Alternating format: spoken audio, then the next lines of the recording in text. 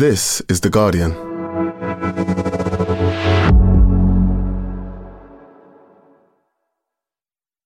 Looking for your next great podcast? We live in unprecedented times. To make sense of it, what if you could learn from some of the most influential people on the planet? The podcast Tools and Weapons is hosted by Microsoft's Vice Chair and President Brad Smith.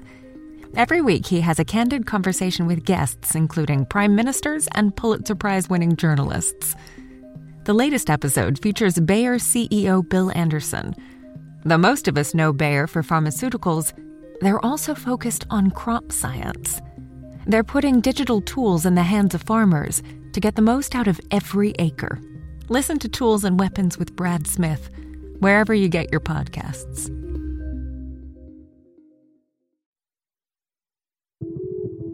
At the weekend, the 2022 FIFA World Cup kicked off. It's still bouncing inside the penalty area, and there's the first goal. From the moment Qatar was announced as the host, the tournament has been surrounded by controversy. Qatar will welcome the world. Not everyone, however, feels equally welcome in a country where homosexuality is illegal. Both Qatar and FIFA have disputed claims that 6,500 migrant workers have died. FIFA says that fans will not be allowed to buy alcohol around World Cup stadiums in Doha. Included in the myriad of issues are questions around FIFA and Qatar's pledge that this will be the first ever carbon-neutral World Cup. According to FIFA's estimate, the World Cup will have a carbon footprint of 3.6 million tonnes. Well, we did a little bit of digging around into FIFA's carbon footprint estimate, and we think it's way over the 10 million tonne mark. Organisers have said that they're going to offset the calculated emissions by buying carbon credits. It's a big environmental burden for a 4-week event. But could it also be a moment when football reckons with its contribution to the climate crisis? From The Guardian, I'm Madeleine Finlay, and this is Science Weekly.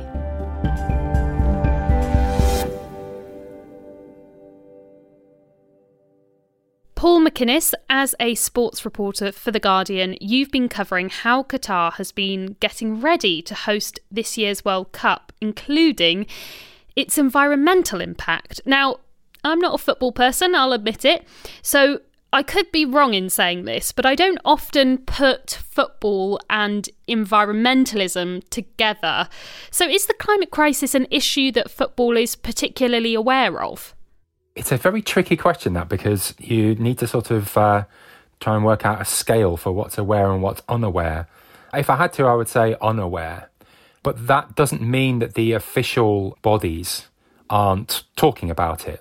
UEFA in particular, the body that looks after European football, is committed to not only to go carbon neutral by 2030, but there's launched a sort of marketing campaign around what fans can do to reduce their own carbon footprint. FIFA have also declared that they're going to go carbon neutral by 2040, and I suspect that's something that's quite consistent amongst a number of bodies. But if it's something that gets talked about by fans or on shows or on phone-ins, no, it's not. Right, so FIFA, who runs the World Cup every 4 years, they're the international body for football. What's their track record then when it comes to the climate crisis and environmentalism? There's talk about it, and there's schemes and there's initiatives. And in fact, they date back to 2006. FIFA launched its first green goals, which included helping to fund the creation of a power station in South Africa for the 2010 World Cup that would be powered by waste gas. So there were these sorts of ideas and talking about, recycling and all that sort of stuff. And that's been going on for a long time. And then climate change sort of stepped up in prominence, and social justice and issues around that became something that the organisation was much keener to talk about. They started working with the UN on their climate change frameworks, committed to the UN Sports for Climate Action framework in 2018. And at COP26 in Glasgow last year, FIFA turned up and they made a commitment to reach net zero by 2040. That didn't change the underlying facts of football, which is the global game is powered by often chartered private flights across continents to get people to games, or short private flights. I think I remember Arsenal once flew from London to Norwich, which is 100 miles away, in order to make sure that their players had the maximum rest and recovery time in between matches. So these sorts of things that underpin the game are the same as they ever have been. But what's talked about and the pledges and the action, in inverted commas, is more prominent.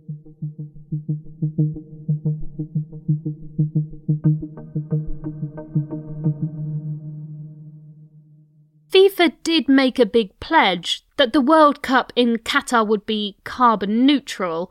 The cards are definitely stacked against them in meeting that promise, though. First off, let's talk about infrastructure. You need a lot of stadiums to host a World Cup, and Qatar didn't have them to start off with, did they?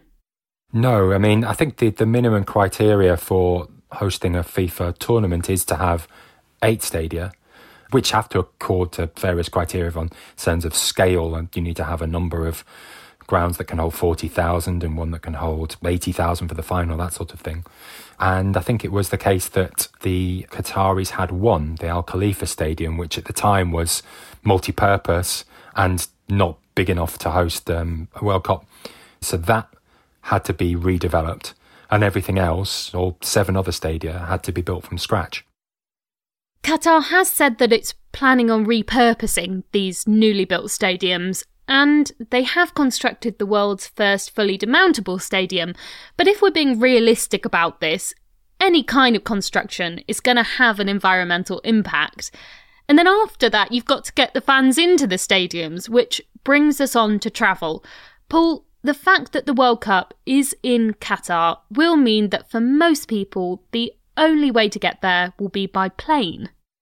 Yes, that's absolutely right. By and large, everybody is flying in from, 4 corners of the earth, and a lot of people who will be coming from the region will also be flying in. So, that is by far the greatest contributor to its carbon footprint. I think half of FIFA made a calculation as part of the sustainability pledges, and more than half of it was calculated to be around travel. And even though the tournament was moved to November to avoid the peak of the heat, it's still going to be really hot, especially for those of us used to European temperatures. So tell me some of the ways that Qatar are planning on handling this issue, the temperatures, and how hot it's going to be. The preparations for the World Cup have taken into account the heat and the sort of notorious concept that's been originated in Qatar, which is the idea of air conditioning stadia. So blowing cool air into open-aired edifices in order to keep the sort of temperatures amenable largely for spectators. They have a guy called Dr. Cool, Saud Abdul Ghani, who sort of invented this system, and he's shown people around one of the stadia, which is the Al Janoub Stadium, and they have 170 turrets at the side of the pitch, blasting out freezing air, and then they have grills under each seat which take that cool air back out again, then it's recycled. So they're kind of claiming that this is a sustainable way of air conditioning. But there's also sort of more sensible, kind of straightforward ideas, so that the Lusail Stadium, as we mentioned before, the stadium that's going to be hosting the final, it's been built at an angle so that the pitch will always be entirely in shade. So there's more traditional ways of dealing with the heat that the engineers have thought about and applied. I love the moniker Dr. Cool, although I can't imagine that environmentalists listening will be agreeing with that nickname. No, it's catchy though. But you mentioned there the pitch. I was curious about that because I know that this summer, when it got really hot, you went out to the parks and the grass was totally frazzled. Are they able to do anything else apart from kind of angling the stadium to deal with what the pitch will actually be like? I think the answer is broadly no. And the statistics suggest that even in winter, each pitch requires 10,000 litres of desalinated water every day. and that's 50,000 litres in the summer. You know, they have a desalination plant, so they claim that the water they're using is recycled and that they'll be using 40% less than international standards usually require to maintain these things, but it's still an awful lot of water. And, you know, there's only so far you can go through this without stepping back and observing once again that this is a grass-based tournament being played in a desert.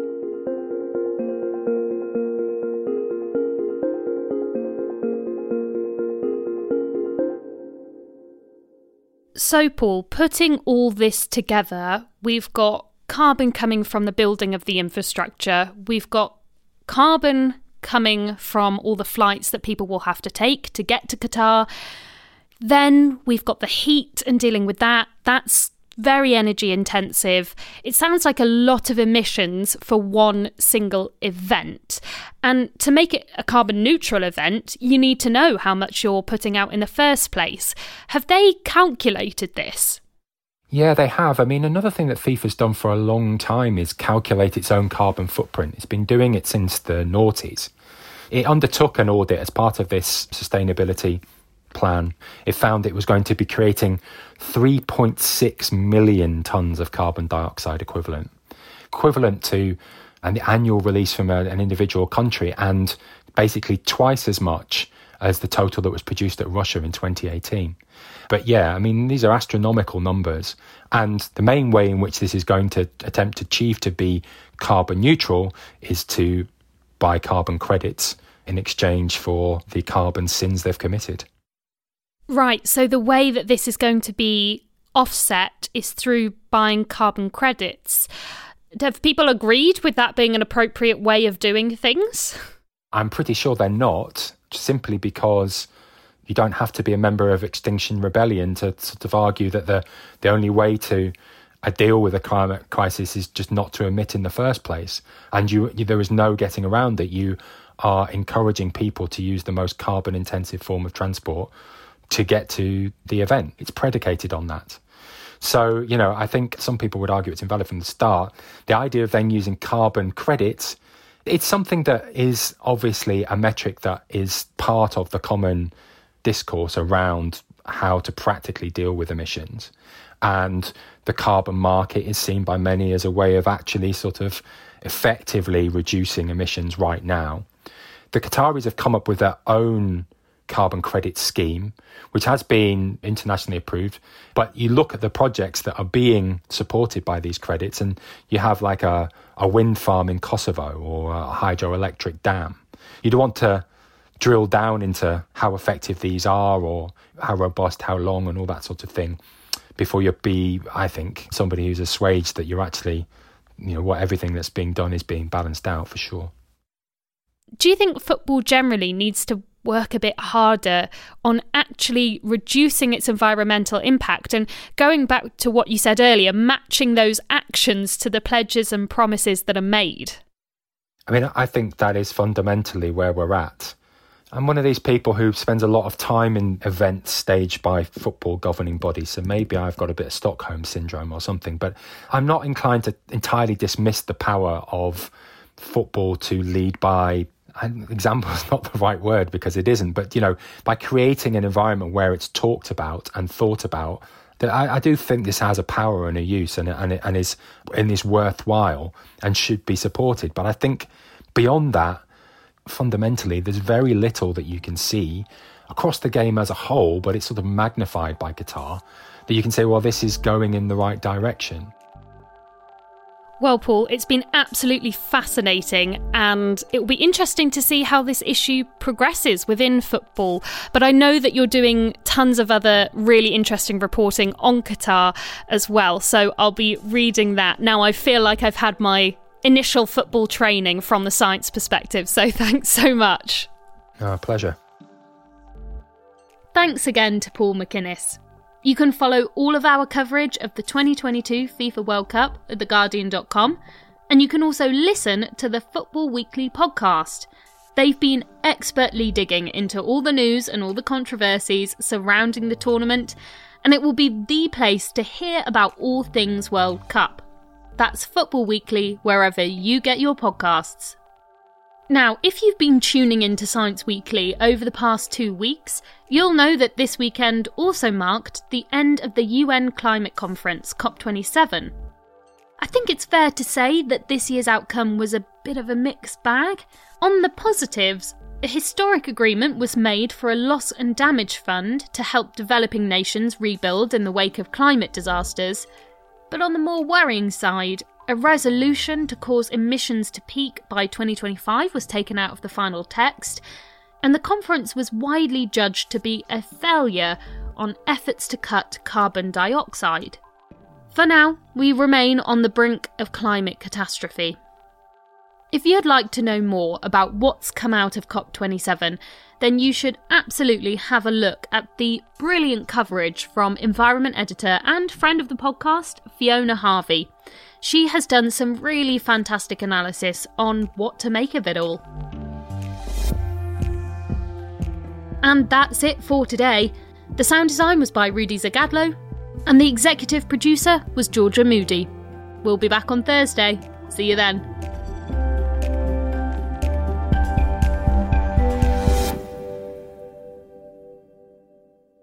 This is The Guardian.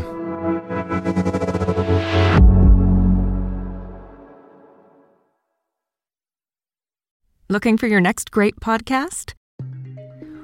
We live in unprecedented times. To make sense of it, what if you could learn from some of the most influential people on the planet? The podcast Tools and Weapons is hosted by Microsoft's Vice Chair and President Brad Smith. Every week, he has a candid conversation with guests, including prime ministers and Pulitzer Prize-winning journalists. The latest episode features Bayer CEO Bill Anderson. Though most of us know Bayer for pharmaceuticals, they're also focused on crop science. They're putting digital tools in the hands of farmers to get the most out of every acre. Listen to Tools and Weapons with Brad Smith, wherever you get your podcasts.